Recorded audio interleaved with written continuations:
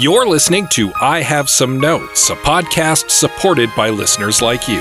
To contribute, visit patreon.com/I Have Some Notes.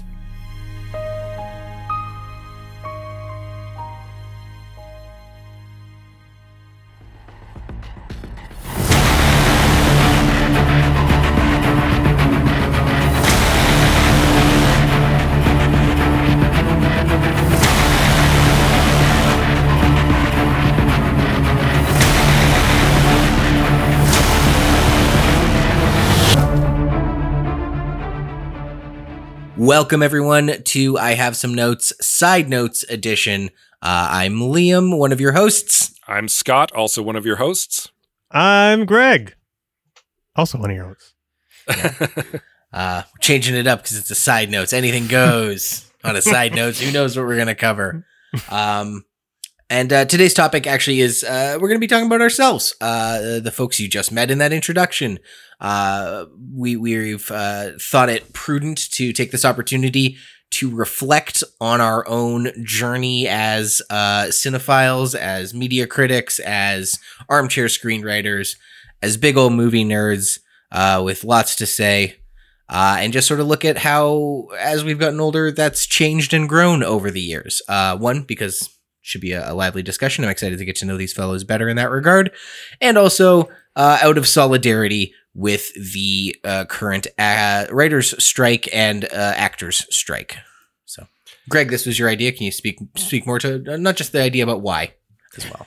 Yeah, I feel like because my journey in understanding cinema runs from like basically a little know nothing to, I don't know something now. I guess that's at least fair to say. But I just felt like my own personal understanding of film has come so far, and I was just curious about your journeys in becoming better film critics as compared to what my journey was like, and it just felt like an interesting topic to me. Yeah, and also keeps the focus away from promoting specific films, which is something certain content creators are doing in an act of solidarity as a way of respecting the picket line.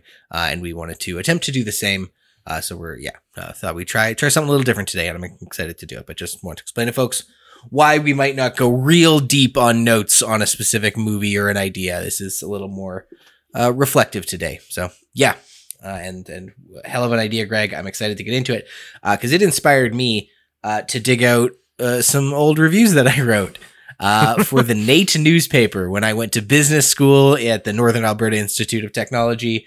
As I was thumbing through these sort of cringy archives with my partner, she's like, "Damn, you wrote a lot of them." And I'm like, "I'm pretty sure the only reason I actually saw my diploma through to the end was because I like doing this so much.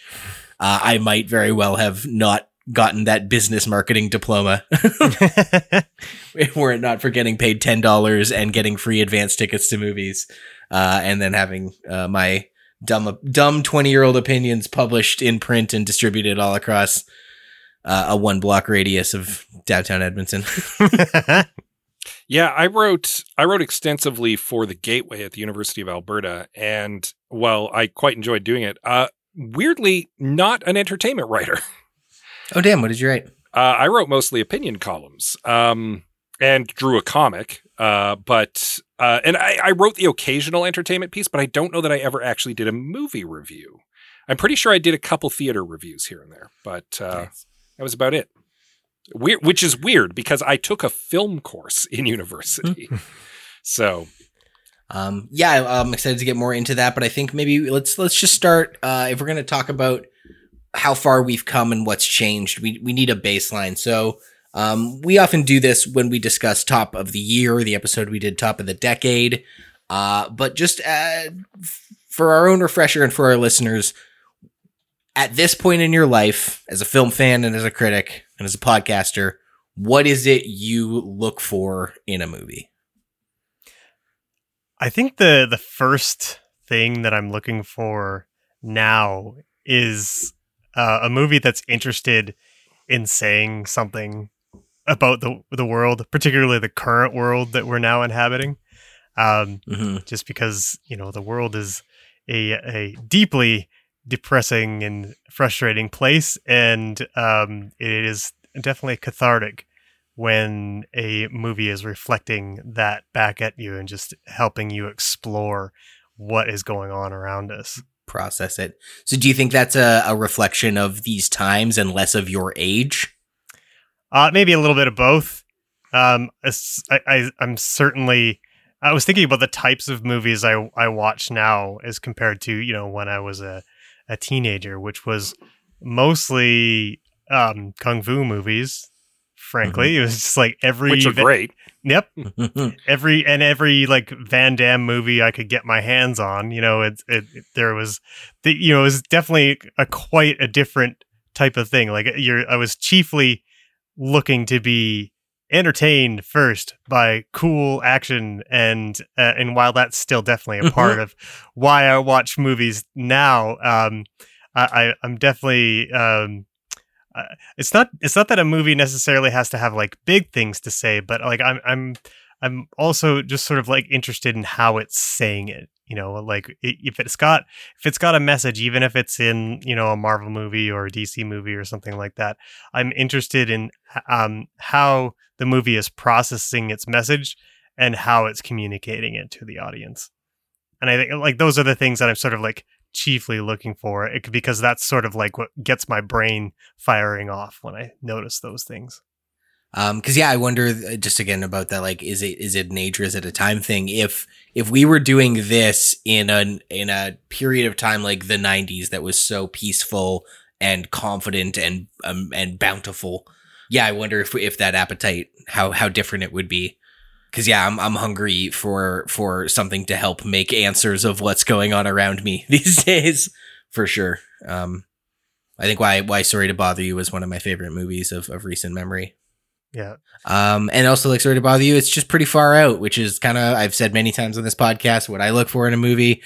I want to see something I have never seen before. Whether that's something wholly original, wholly creative, bizarre. I really look for stuff that's out there. I'm even okay with people putting a fun spin on bankable tropes. I watched Nimona recently. That was a fun one where it's like, it did a lot of things familiar and a lot of things different. And that was pretty endearing. But yeah, generally speaking, I just want to see something I've never seen, or at the very least be so engrossed in the characters and the world building and the adventure, what have you, that I get blindsided by something that I should have seen coming that was cliched en route. And the Dungeons and Dragons movie, I think, is the best example of that. If you took one step back, you could see what the quote unquote twist was, but I was just so engrossed with it. It genuinely, I was like, oh, of course he would make that choice. Oh, he did. Oh. And it's like, yeah, of course, man. Like, what do you like? So that's my main thing is something new. If I want the familiar, I'll listen to podcasts or watch old TV shows. I value coherence in my movies more than I used to. I used to be very forgiving of movies that were kind of slapdash, because I could be like Greg. I could be dazzled by spectacle and not really think about anything deeper. And nowadays I just don't have as much patience for that. And a movie that's like tonally inconsistent or has a muddled message or has clearly been like had new pages written day to day as they were filming. If you can just see that the script is a mess. And as someone who has certainly attempted to write scripts, as someone who has a bit of a writing background, as someone who has become more cinema literate, I have less and less patience for a script that is incoherent or incomplete or just isn't really like up to the quality that I would expect for a good movie to be. Yeah. And you can throw all the special effects you want at me. I'm going to get hung up on like bad dialogue or hackneyed tropes or just not, like Greg said, not knowing what the message is you're trying to tell. Yeah. And so in that way, I think I've quite matured as a movie person, which is not to say that I don't enjoy a popcorn movie from time to time. Sometimes you want to shut off your brain and just watch explosions happen. But if I'm going to the movies to like consume a movie, I want it to be like a good meal. I don't want it to be junk food. Yeah, but even a popcorn movie should like coherence does not necessarily mean complex. And as long as it's simple and coherent, complex and coherent, you want it. And yeah, not just because it's frustrating as a listener to the story, but as an artist, it's like, you guys got to make this. You got the money and the opportunity to do this, and you didn't give it 100%. Yeah. It's frustrating to watch. Yeah. Yeah. Yeah. And how could you miss this flaw? It's so obvious. Like, yeah, like in regards to like the script, as you say, Scott, like I have very low tolerance for films who don't do some of the more basic things like proper setups and payoffs. Those are the kinds of things that I'll pick up on right away as something that, you know, whether I can have confidence in whether the film is going to set up things and then pay them off appropriately at the end. And if I get whiff early on that that's not going to happen, I'm not going to be a happy camper through the rest of my watch. Yeah. Because you're expecting something that doesn't happen. Yeah. And that can be a bit of a letdown on a script. And I should underscore as well, when I say that I don't like things that are incoherent, sometimes a movie is incoherent and that's the point.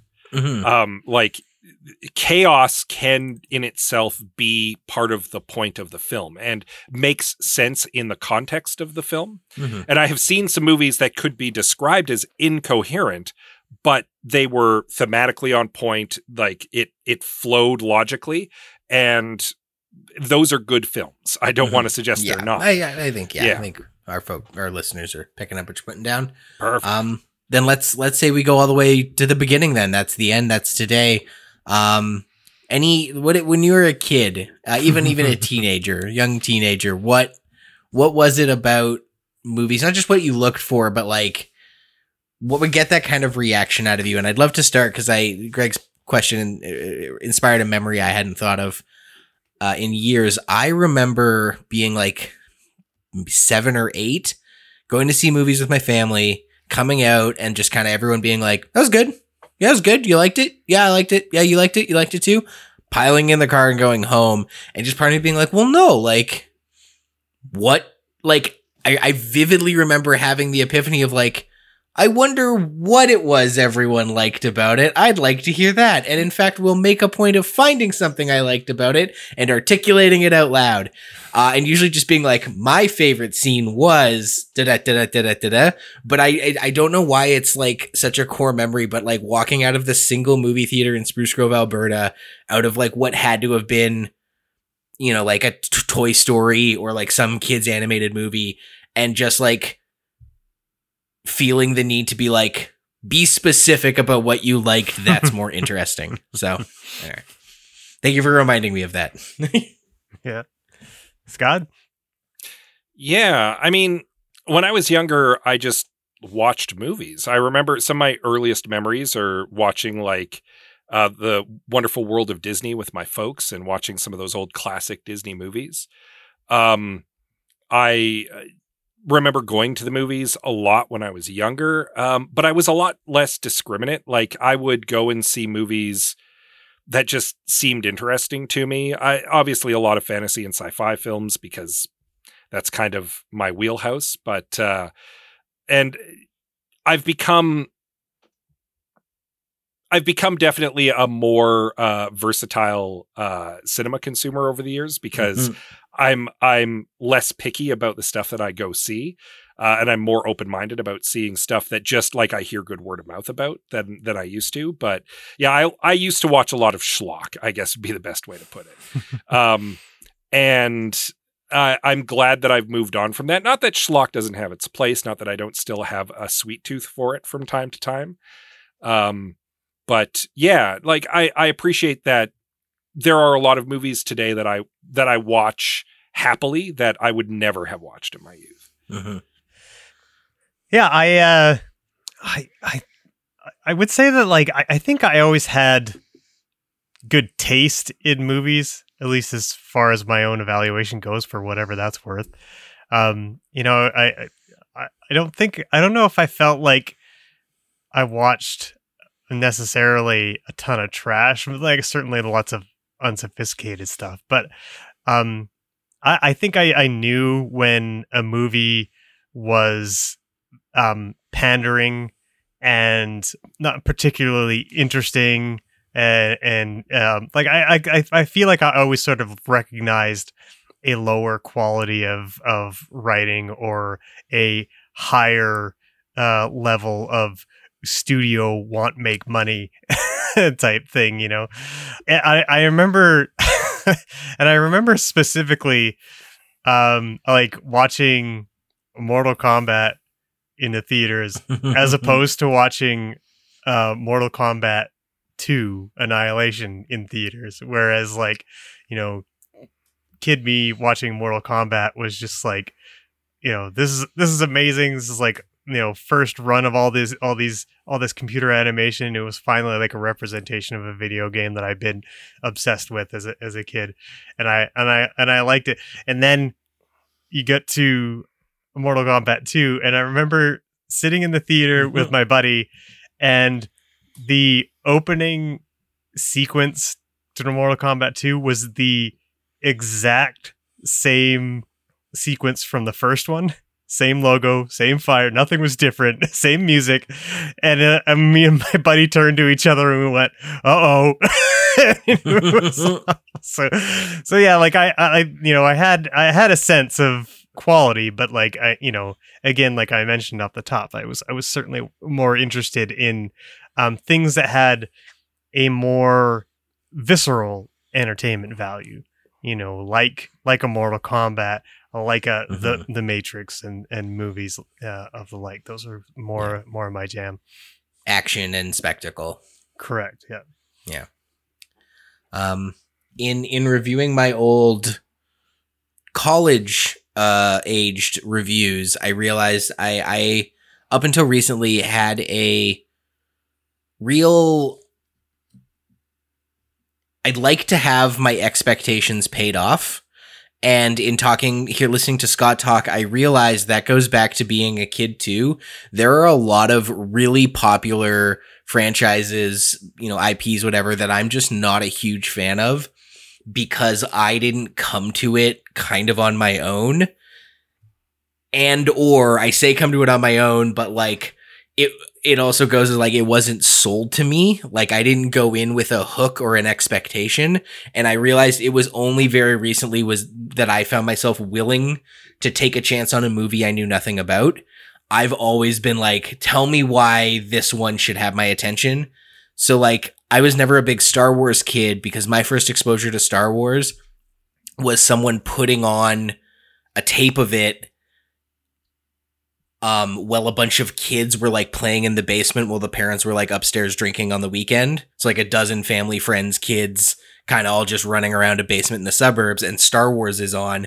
No one told me what it was. I didn't see the first 5 minutes, and therefore it just was never something I was interested in going forward because I was just like, well, that's just that weird thing that was on at that party, that New Year's Eve party in 1996, like, and not having any real context for it. Whereas like my dad just explained to me something as simple as like, oh, Red Dwarf is on PBS. I remember watching that. It was a weird old British sci-fi show and being really into Red Dwarf just because all it took was my dad saying, I've seen this. I like it. Here's the basic hook. Go nuts. And I'm suddenly a huge Red Dwarf fan, but you know, couldn't give a shit about Star Wars. Same thing with Zelda. I've never been a big Zelda guy because just every time I saw someone play it, I was like, well, what's going on? Why is it?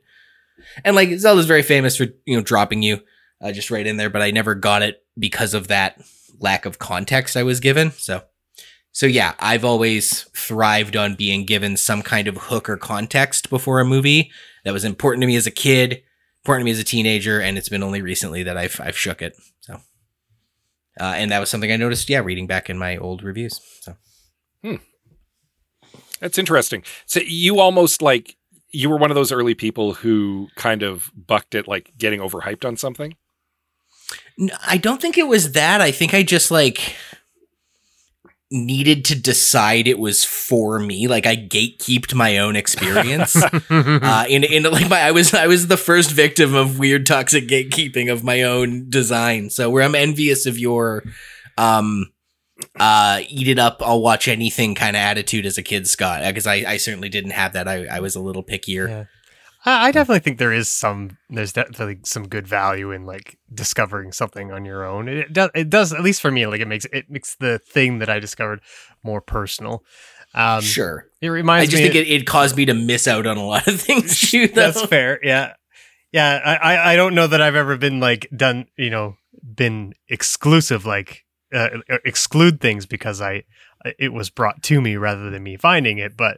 I don't know. I think it does tweak something in my head. Fires off some sort of like movie endorphins when I've come to it on my own, and I enjoy it a little bit more because of it. Yeah, it's interesting you mentioned Star Wars because I had a similar experience with Star Wars. To start, I remember. I want to say it was like Christmas or something at an aunt or uncle's house, and Empire Strikes Back was on the TV.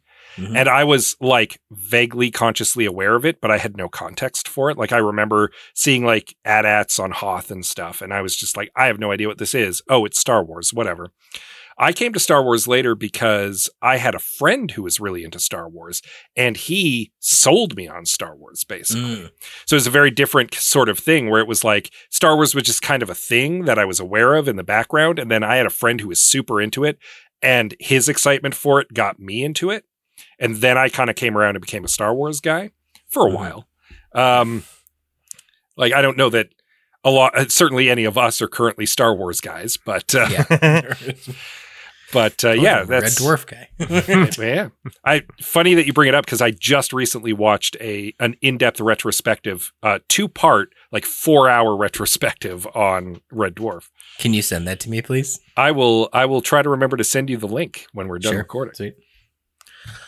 Cool. Maybe it'll show up in the show notes. We don't have show notes. So that's, I think, a good sort of exploration of like childhood. And I think our teenage years and our young adult years are going to bleed into each other. I'm just out of curiosity, sure. and this is relevant because Greg kind of touched on this a little bit. What is the first movie you remember watching where you walked out of it and were like, that was a bad movie? That not that you watched on TV, like not a made for TV thing, like specifically you went to the theater and it was the first time you left the theater and were disappointed with the film. Ninja Turtles 3 Secret of the Ooze or whatever it was. No, Turtles in Time. Turtles in Time.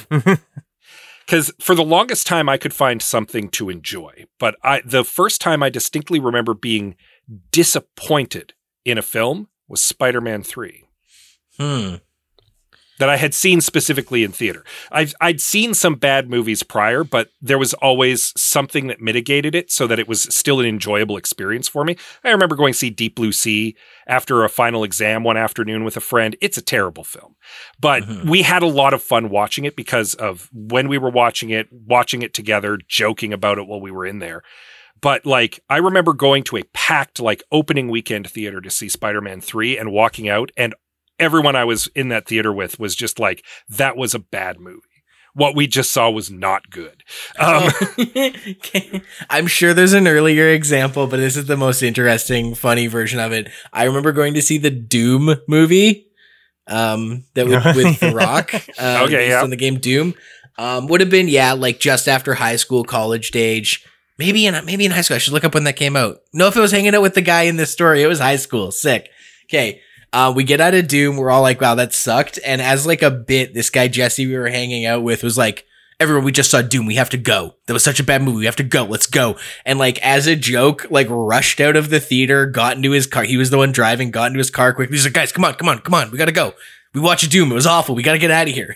And just as a bit, we can't be seen having just watched Doom. He just decided that the movie was so bad we needed to leave urgently and carried the bit on for like 3 traffic lights into the street. It was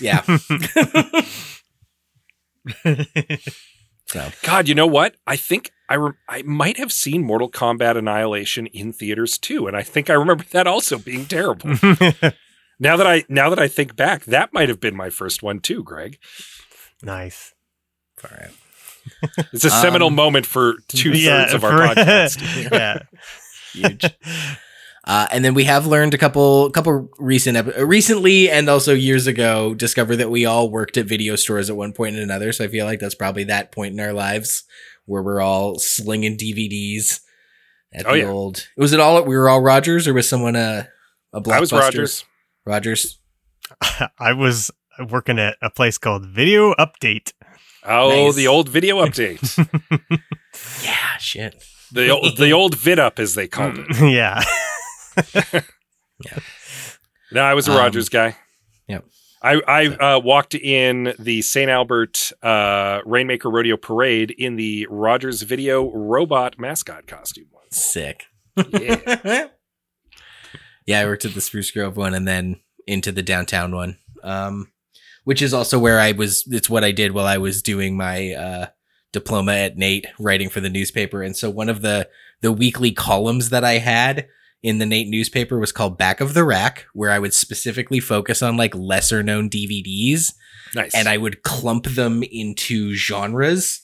So I'd be like, okay, here's 3 animated movies that have come out in like the last month. Here's 3 horror movies. Here's 3 whatevers. And that's how I would do Back of the Rack. Was like, it was also not necessarily like direct to DVD stuff, but stuff that would have been, 3rd or 4th at the box office the weekend it came out. So, certainly my movie consumption increased when I started working at a video store, because being able to take home a movie basically every shift for free, that was an opportunity for me to finally catch up on a lot of classics that I'd never seen, to start experimenting with just like different genres that I hadn't really dealt with before. I started watching a lot of horror movies at that time for that reason, because prior to that, I wasn't really into horror movies. It working at a video like it's a shame that it's a lost cultural touchstone now, because so many people, especially our age, had that experience of working at the video store and getting into movies that way. And it's a lost art. It will never happen again, because that is an entire business model that was born and died in the span of our lives. Yeah. Yeah. I heard a staggering fact recently. The average neighborhood Blockbuster had more movies available by a factor of like 10 times than what Netflix has on any given day. I buy that. Like there's like thousands of movies in a video store and there's only ever like 500 or so on Netflix. Yeah. I know that's not the same multiplication factor I just cited, but like go ballparking. Yeah. Ballparking. I get it. Greg, did you said you had some thoughts prepared on this? Oh yeah, I was just going to like open the hood and explore exactly where I was before I really started to get into film in any sort of more serious way, and like the kind of person that I was, that and the steep incline that I had to climb, because like metaphors weren't something I got when I was a kid.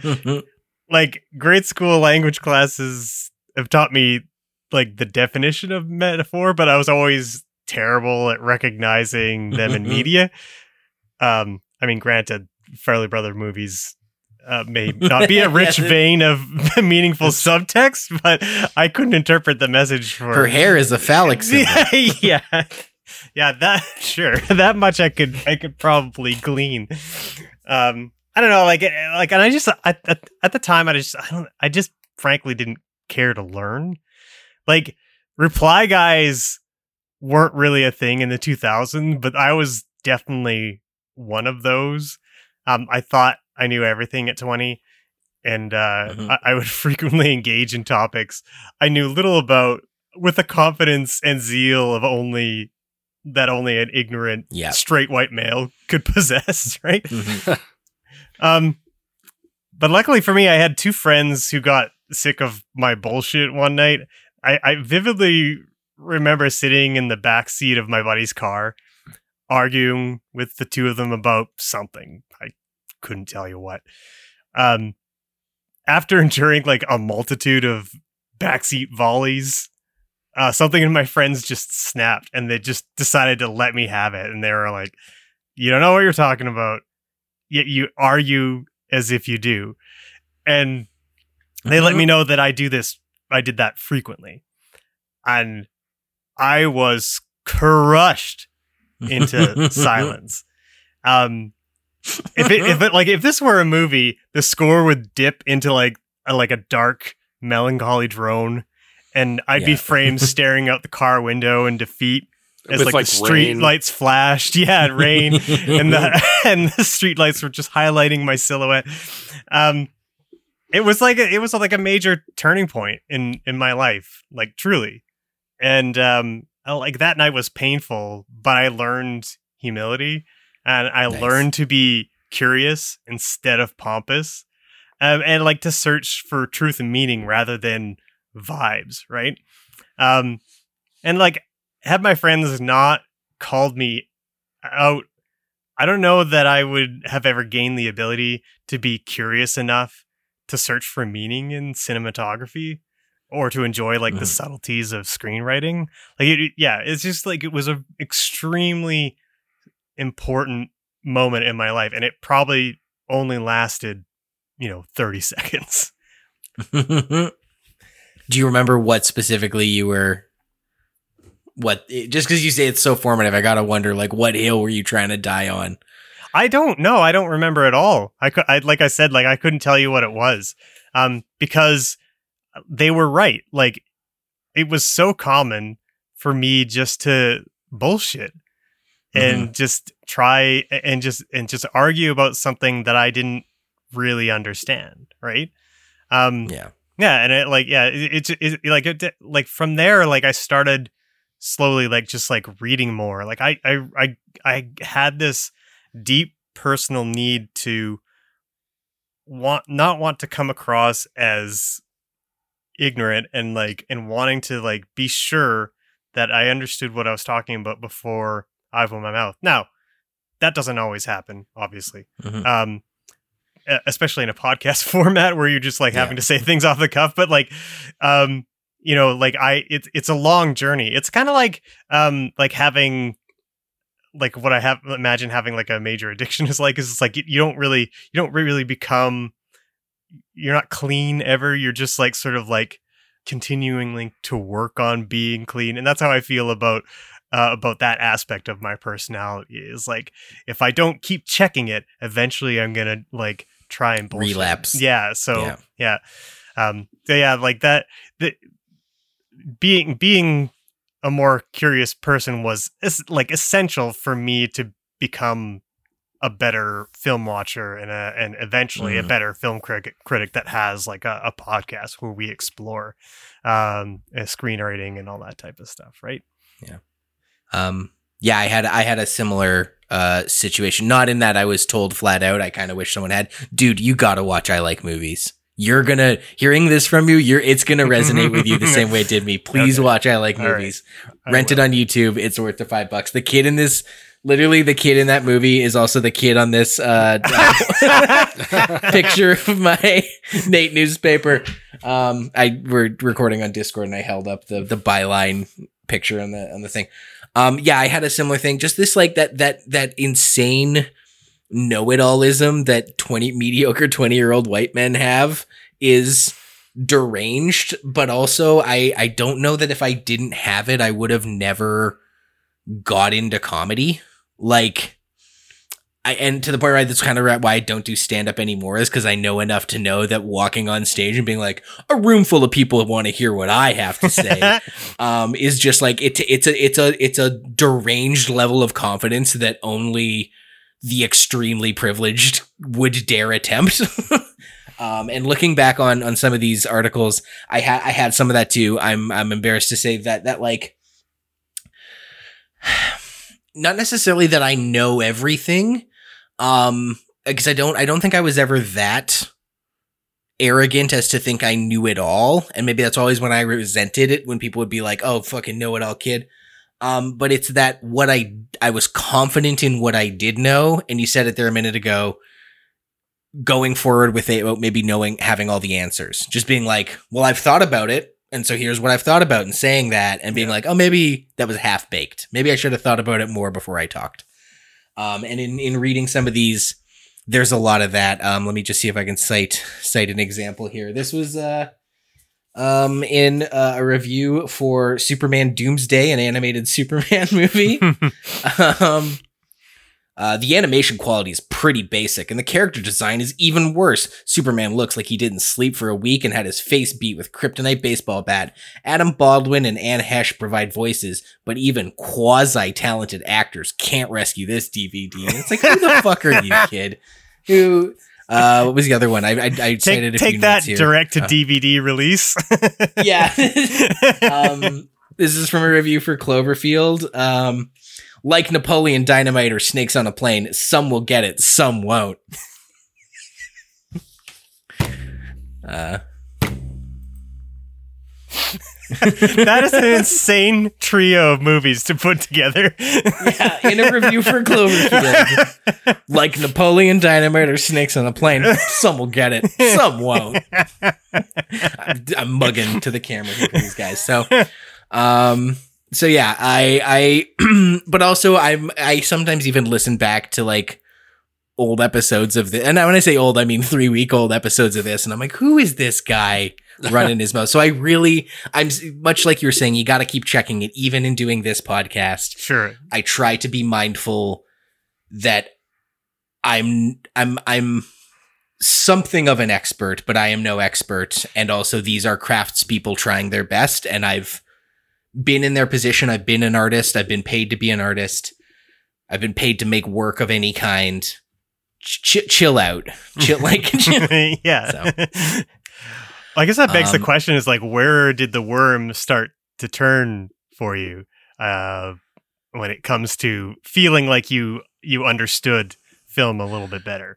Yeah, it was a slow burn. I think it was just doing art of my own and then just maturity and just realizing like, looking back at loudmouth 20-year-old stand-up comics and being like, just hindsight, really. I'd love to say there was a moment, but it's just hindsight. And I'm sure a decade from now, I'm going to have hindsight on this and be like, oh, yeah. Yeah. So, but I tried to combat these old articles with a, like, what is still true and evident in these articles, and then what has changed. So I got a few more examples if you'll indulge me. Sure. I did kind of notice I've always looked for something unique and original in a film, like I stated at the beginning, but that also I often needed whatever my preconceived expected notions to be honored. This is a review for Gone Baby Gone, where I appreciated some of its uniqueness, but also was like, it started one way and it was different than what I thought it was, and that's bad. My only criticism is that partway through, there's a big lurch in an otherwise smooth narrative. The case appears to be wrapped up, and we get a look at how the characters are dealing with the results, and even the voice of young Affleck's character begins to narrate like you'd expect to see at the end of another film. If you look down at your watch, though, you'll realize that it's only been 45 minutes. The audience is thrown back into a story with a whole schwackload, wrote that in his of new plot twists and characters. Sure, this takes the movie to the fascinating place it ends up at, but thinking it was time to leave did break the engaging hold it had on me. Here's Run Fat Boy Run, where I'm like, I was a little disappointed at how Hank Azaria's character changes midway through the film. At first, he's an antagonist by definition. He's by definition only. He's kind, likable, and charming, and serves as a benchmark for Dennis's success rather than a villain. In the end, though, he becomes a stereotypical sports movie douchebag, which I felt the only uninspired part of the movie. So, there's a lot of me being like, I wanted this and I didn't get it. I enjoyed that first one a lot, where you're just like, I mistakenly thought the movie it was over, but it wasn't, and therefore no stars. Yeah, precisely. Like, what is this kid doing? The one thing I was really surprised by, the other thing I sort of just want to highlight here, I was real pat myself on the back situation. There were multiple reviews where I cited being annoyed and cognizant that there were underwritten female characters. It comes up a couple times, and I'm like, damn, 2008 Liam, you want diverse selection of women in movies. But then reading further, it was less of a like, you know, it was more that I just didn't want any character to be boring and underwritten, and saw it as a missed opportunity for it to be a good character. Whereas now, as a more mature person, I understand that underdeveloped women is like part of the patriarchy and like a real insidious problem. And I am more interested in movies that don't just have an interesting female sidekick, movies that are about women. Full stop, right? So for that example, I would love to share a review for the film Love in the Time of Cholera, which... hang on. You're familiar with Love in the Time of Cholera? Did you guys ever see that one? No, not even familiar with it. It's based on a book, because I also worked at Chapters at the time. It doesn't sound like a super fun one. Sorry, I misspoke. Not Love in the Time of Cholera. My notes were wrong here. But in Ghost Rider, I say...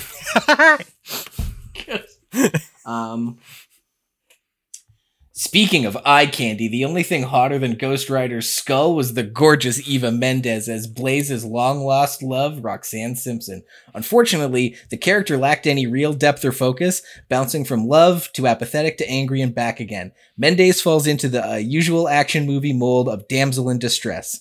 Which is like, yeah, good eye, but also she's hot. There's another one where I cite, like, there was boobs.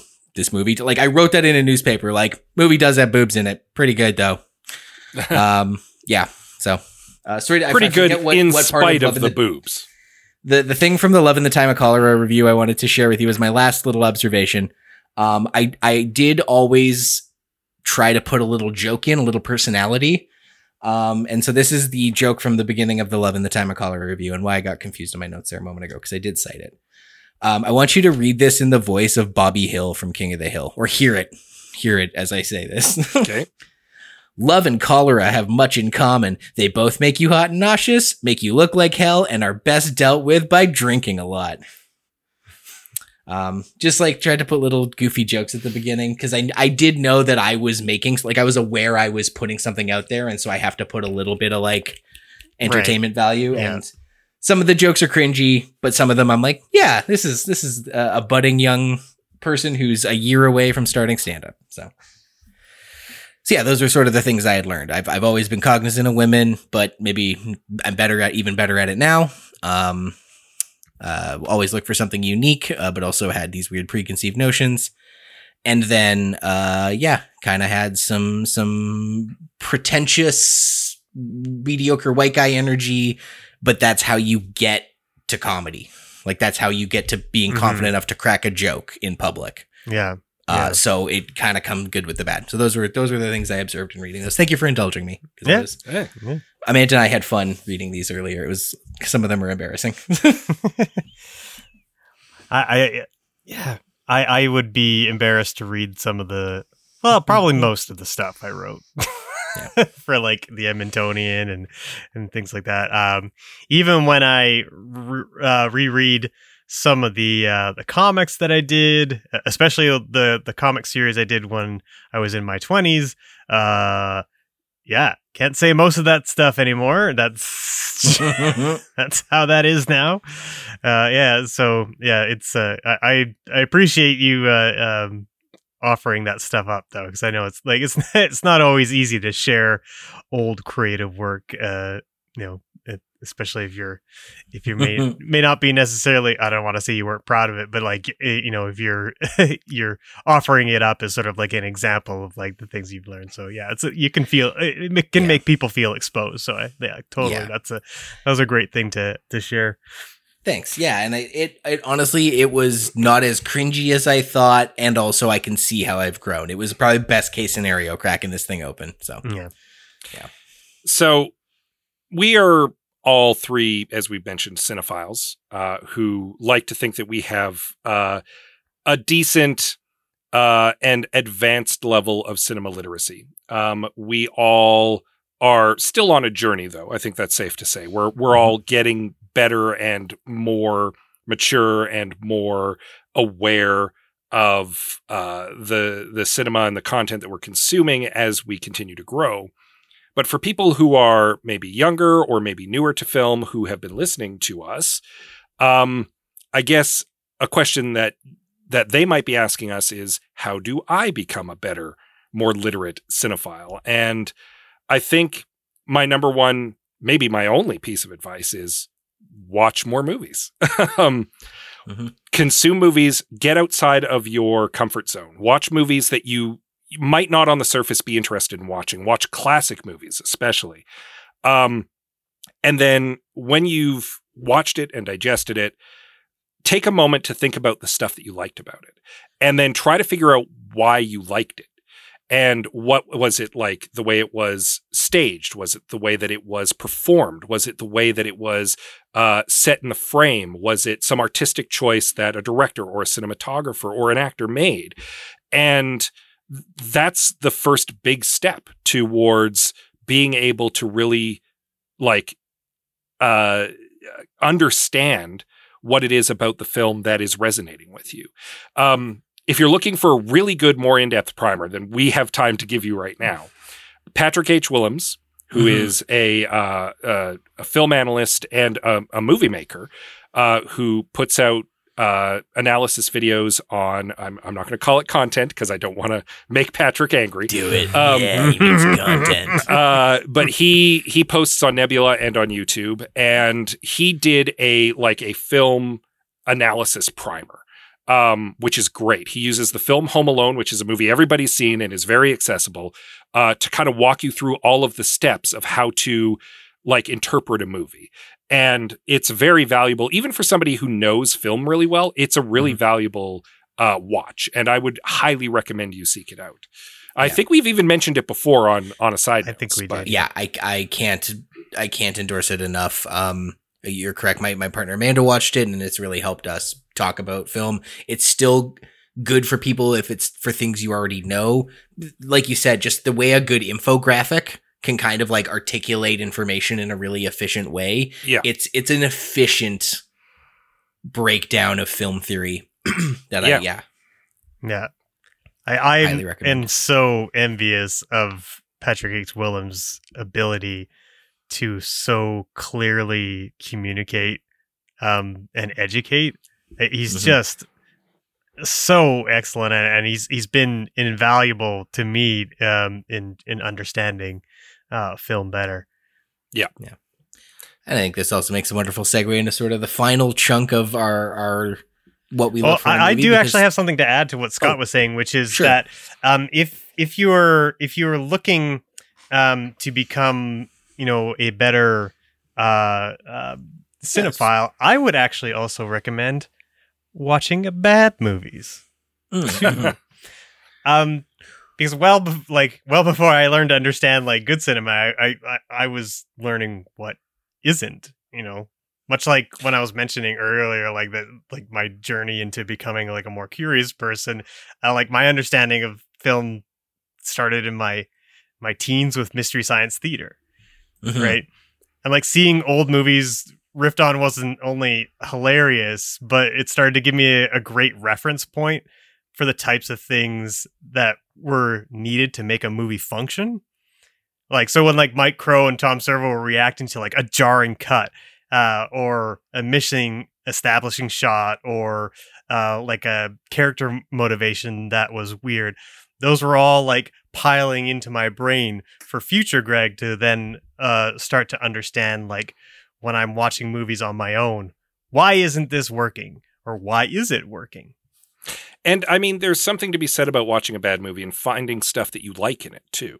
Yeah. And for that matter, what we do to a certain extent, watch decent or good movies and find the things that aren't quite working. Because that also helps you critically analyze the film that you're watching in a more invested way than just letting it kind of wash over you. And I mean, yeah, sometimes you want a movie to just wash over you. You're looking for a popcorn flick. You want to shut off your brain. But if you really want to understand films, you really want to be able to articulate what it is that you like about films and maybe even at some point get into making film yourself. Mm-hmm. That's the kind of level of understanding that you want. And that the best way to do it, whether you're watching a good movie like I'm saying or a bad movie like Greg is saying, watch more movies. Make the time to watch as many movies as you can, because it's just like if you want to be an author, you want to read books. You want to read as many books as you can. It's the same with film. Musician, anything like it. And honestly, like the art of storytelling can help you in so many different places that aren't just, critiquing movies. Like they can potentially help you in your daily life, whether it's, if you're, for example, like a social media person, like understanding story better can make you a better storyteller when you are trying to do your job. Yeah, the segue I was going to segue to a minute ago would have teed this up just fine, but that's okay. Because I was going to sort of talk about how like the sort of last chunk of this reflection on our journey as fans of cinema and people who think about it in a myriad ways as a fan and also as content creators, dissecting it, probing it, rebuilding it. We have the technology.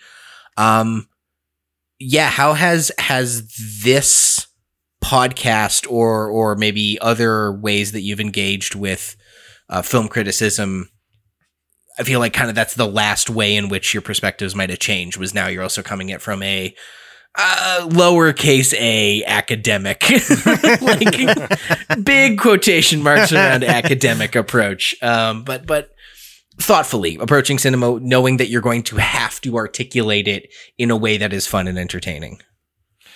Yeah. I mean, the podcast definitely has helped my overall cinema literacy, I would say. I think that I was already on the way to like a decent level of literacy. As I said, I took a film course in university. I worked at a video store and I consumed a lot of film during that time period. But it, like any skill, you get rusty with it. And there was like a span of time where I wasn't really engaging with film on that level, and getting involved with I Have Some Notes was an opportunity for me to like polish up that skill again and improve it, I would argue. And so it's been for me personally as a cinephile, it's been a valuable time for me. It's been an opportunity to get better at something that I enjoy and hone that skill and be able to share it with other people. And there's nothing about that that's not wonderful. So yeah. Yeah, I'm grateful to have been added to the cast of this because I enjoyed my early performances. I listened to the podcast, or not performances, early appearances. I also was on a great many number of episodes of The Movie Jerks, which is another great local Edmonton podcast that just wrapped up last year. They did 10 years. They were kind of like early adopters on the podcast scene, even here in Edmonton. And so if you want to go and look through the Movie Jerks archive, I recommend any episode because they're wonderful guys, Scott and Sean. But I was on about 10, 12 of those episodes. And that was like kept me, I kind of went from the Nate newspaper into doing this with those guys, into doing this with you. So I never really, I'm very grateful that I've had an outlet to talk about movies in a public forum for most of my adult life.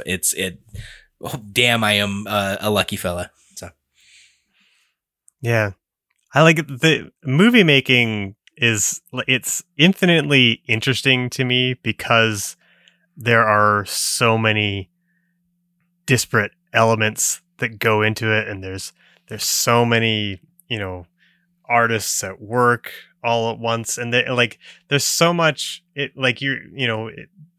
one thing to be a painter and like painting a scene, but then you're also adding in the need for motion and the need for kineticism and the need for audio and then and the need for storytelling, and all these things sort of confluencing into like this one singular vision. And sometimes I'm in awe that anybody can make a film work as well as they do, because there's so many competing parts. interest and moving parts. And yeah, it's I think that's just amazing. I think that's part of why I enjoy talking about movies so much, because it never really gets boring. There's always some sort of interesting angle to attack it with.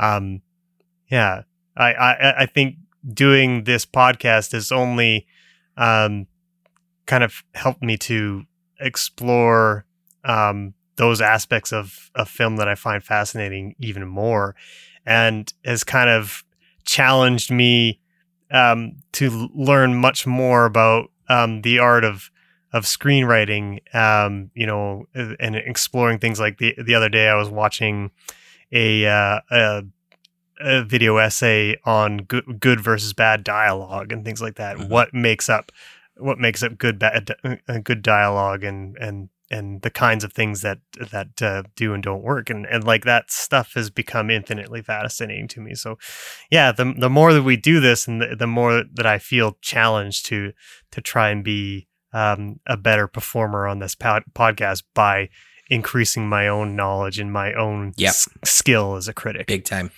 Yep. I have a quick question for you guys. Sure. And just maybe I don't know if this maybe wrap things up, but yeah. Are there any disadvantages you feel to knowing film as well as you do? I can see where you're going with this, and I don't think so, because I think everything we just discussed applies to not only other art forms, like my brother's a musician, and I know he gets more out of music knowing music. He'll joke. He said that like music school ruined him for music, but he said that it was only for a while, and he's back now. He got snobby and judgy and shit, and just couldn't handle anything that was too basic, because he was, you're just operating at such a higher level. But he's come around, and I think it's just like with anything, like you were talking in the beginning, Greg, about being curious, and obviously I seek out video essays and things on YouTube about film, but I also seek it out about design. I love 99% Invisible. I seek it out about politics, about current events. And it's always richer the more you know about it. Same with like, just think about being like on top of current events. You get more out of it if you're literate in it. Yeah. And so I wouldn't, it might, like I see the heart of your question is like, has it made you cynical? Has it made it hard to turn off your notes brain when watching something that maybe doesn't need the I have some notes touch? And I'd say for every occasion like that, there's a million more where I'm just getting so much out of the experience that I wouldn't if I didn't know what I know. So no, sorry.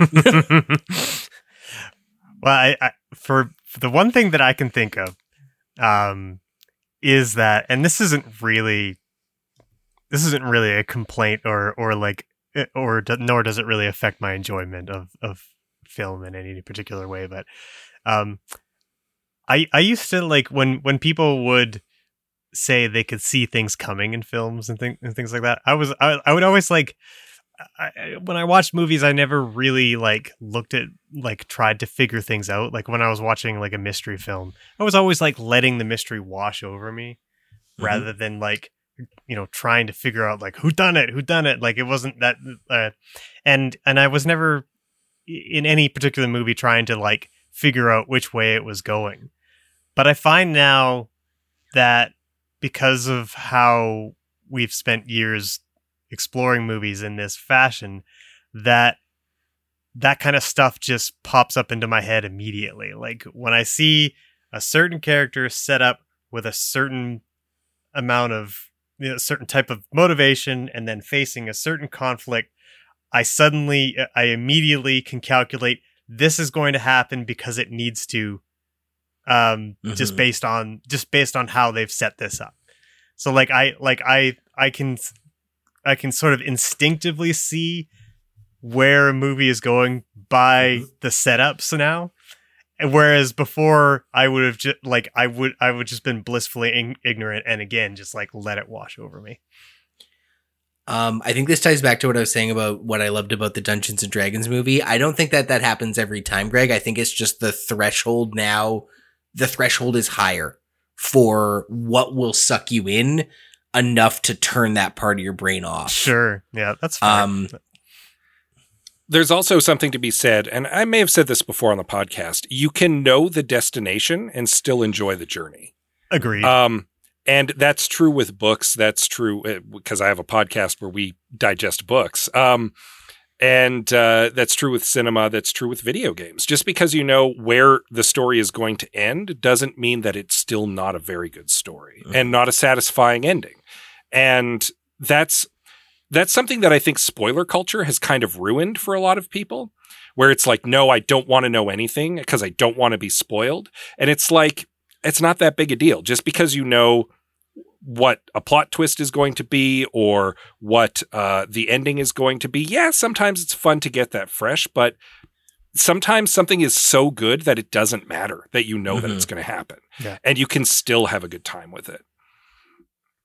That's also why I endorse cannabis and movies as a nice compliment to each other, because it makes we're getting legal sucked to do in so. Way easier. What's that? We're legal to do so. We're legal. For those listeners of ours who are not in Canada, we're legal to do so. But yeah, it is definitely easier to not deconstruct the movie you're watching if you're fully engrossed in it. So yeah, for sure. I think sometimes when my critical brain starts firing off, I know that I'm watching something that's not good. You know, like, yeah. Great. Well, that's I think I appreciated getting to know you guys and know that about you. I think it's all things I maybe knew intrinsically, but unpacking it like this was very insightful. So yeah, thank you, Greg, for pitching that. Yeah, this is a lot of fun. And aside from loving the time of cholera, we did not promote any specific films lest we cross the proverbial picket line. But nobody's even heard of that. Excellent. Well, this has been another Side Notes edition of I Have Some Notes. I've been Liam Creswick. I'm Scott C. Bourgeois. I'm Greg Beaver. Keep watching the skies.